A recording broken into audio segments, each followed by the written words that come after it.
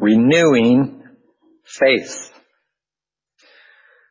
That is our theme for the month of March. A couple of weeks back, I pulled the phrase apart and focused on the first word in its various forms: renewing, renewal, renew.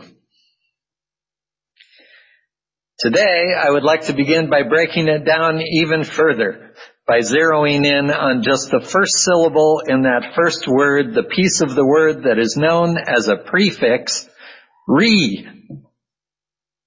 Re, placed at the beginning of most any word, means again. And one re word often leads right into another.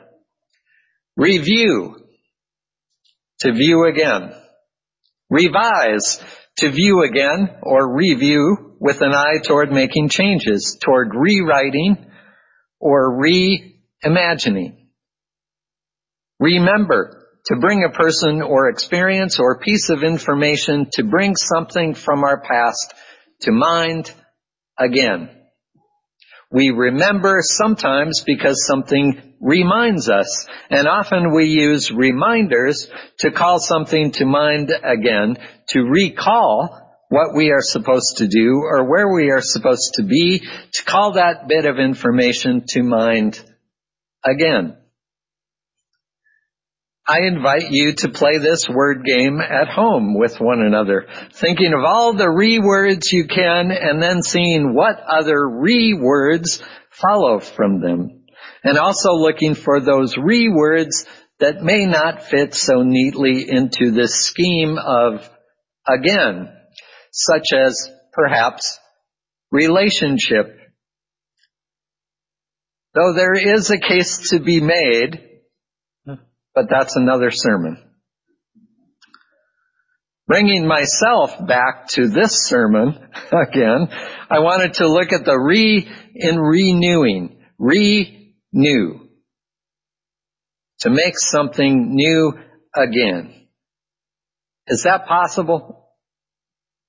Seems like it's only new that one time, and after that,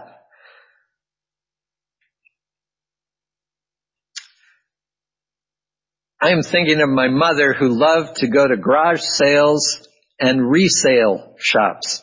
There's another re-word, resale. These items were sold once, and now they are being sold again.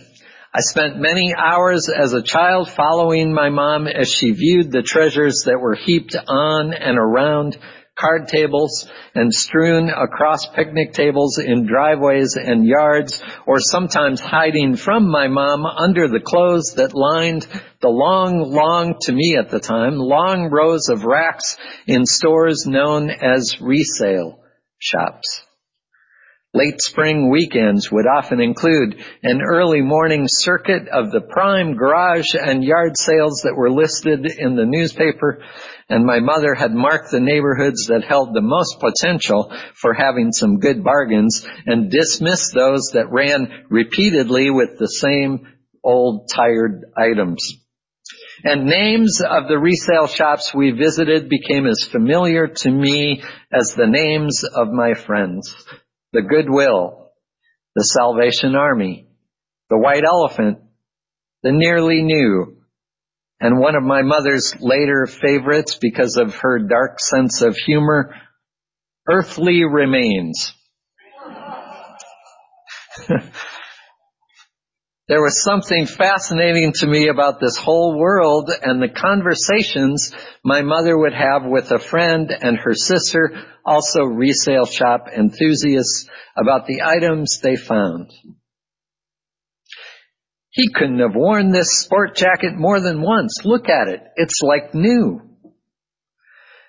These people smoked. I'm not sure if you can ever get that smell out of things. This had to have cost over $100 new. Some people have money, I guess. They just buy the next new thing and get rid of perfectly good clothing. This looks like maybe it was outgrown so fast they barely got to wear it. But this one looks like it's been passed down to a few generations. I'm surprised they even accepted this. And what I heard in all these exchanges were stories. These things held stories. Even if those stories were highly speculative and based on little hard evidence, still it was undoubtedly so that as these things were in a resale shop and had already been purchased once by someone somewhere, it was a fact that these clothes had hung in other closets. These knickknacks had been displayed in other cabinets. This coffee table had been in someone else's living room, and this tablecloth had covered someone else's dining room table. There were stories. Even if we could only guess about the real stories, there were stories about why these things were purchased in the first place, and more stories about how they had ended up here. And yes, while it was true that as I grew older, I longed for really new clothing for myself as opposed to nearly new, I also realized that being the baby in the family with no one to pass down to and going through my own growth spurt in early adolescence, that some of my clothes may end up on these very racks, with shoppers speculating on why these pants look like they've hardly been worn. And I've been thinking recently of how something found on or beside a card table or on a picnic table in a driveway or yard amid a pick-through pile of other sometimes sad-looking stuff, or found in and among the not always appealing clothes hanging on the long rows of racks in those stores known as resale shops, how something found there could be instantly transformed by my mother's informed appraisal and enthusiastic pronouncement that this was just like new. And with that pronouncement, I was able to see the thing itself and not be so distracted by the setting or the context or the stigma that came with used items, to see that indeed it was just like new. I've been thinking of that in relation to what we do here. The revelations we offer, there's another interesting word, revelation. What revelations we have to offer, none of them are new. They revolve, another word, they all revolve around familiar concepts. Love, of course. Hope, justice, gratitude, generosity, humility, patience, awareness, kindness. Not a one of them is new. They are all, thank God, well used throughout history. And they all carry stories, millions, billions of stories. But when they come to me, when they come to you, when we are reminded of their power and they are held up before us, well, sometimes they can feel just like new. You see, we are a community of One of my favorite readings in the hymnal begins, "May we be reminded here of our highest aspirations." I need reminding. We come together to remind one another of some fundamental truths about how we are connected and to restore ourselves so that we may work to deepen those connections by nurturing spiritual growth, practicing justice, and inspiring and re-inspiring again and again and again, inspiring joy. We believe that each person carries truth within, but we need to be regularly, another regularly reminded to remember, to recall, and to renew our commitment to practicing what we know to be right, what we know to be the best for ourselves and for our connection to all that is. Now, one may well ask, if this is the case, if you Unitarian Universalists are not offering anything new, why the heck are we reviewing, reimagining, and most likely revising Article 2 of the UUA bylaws that includes our principles and sources, a couple of which you heard earlier in the service?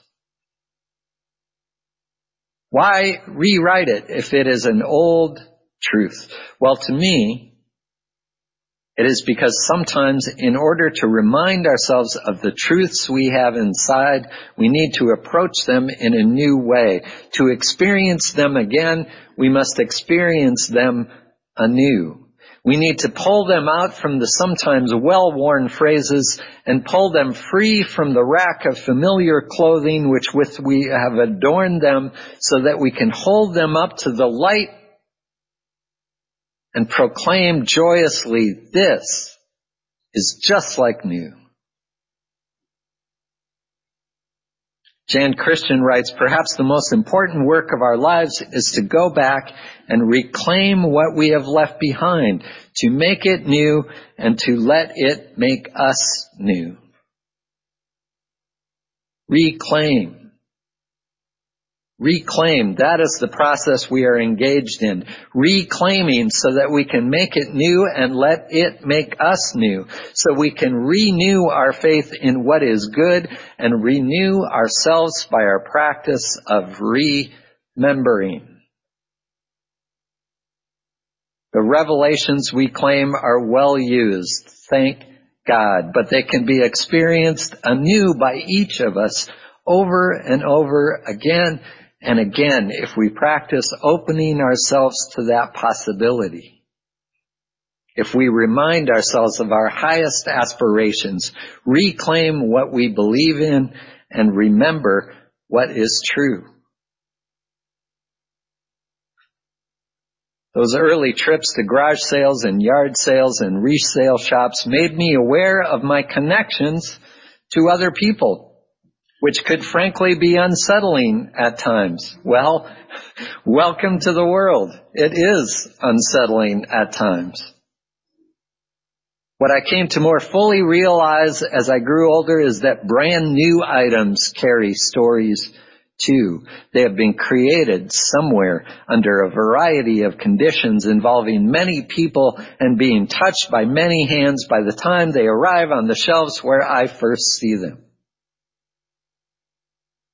We pass others every day without feeling the deep connection that is already there, writes Jan Christian. And in spite of all our differences, we share many more things in common. And when we honor those connections, when we honor the similarities, when we risk a change of heart and mind by listening to the other, new life becomes possible. We are connected. We are connected, and though I can say it, think it, and preach and re-preach it, there are those times when the reality of that connection grabs hold of me and fills me and empties me and comforts me and challenges me in a way I cannot describe except to say that the revelation which has been revealed to so many and even to myself again and again, that the revelation this time, once again, feels just like new. And then I am reminded that my highest aspirations are to act from this knowledge, this renewal of my trust in the irrefutable reality and inherent rightness of interdependence, of connection. It is nothing new, but it is nearly new. Each time it comes alive within a person, a family, a community, a culture, a world.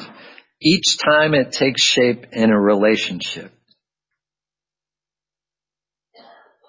And when it does, when the old and well-used becomes nearly new, well, how can we keep from singing?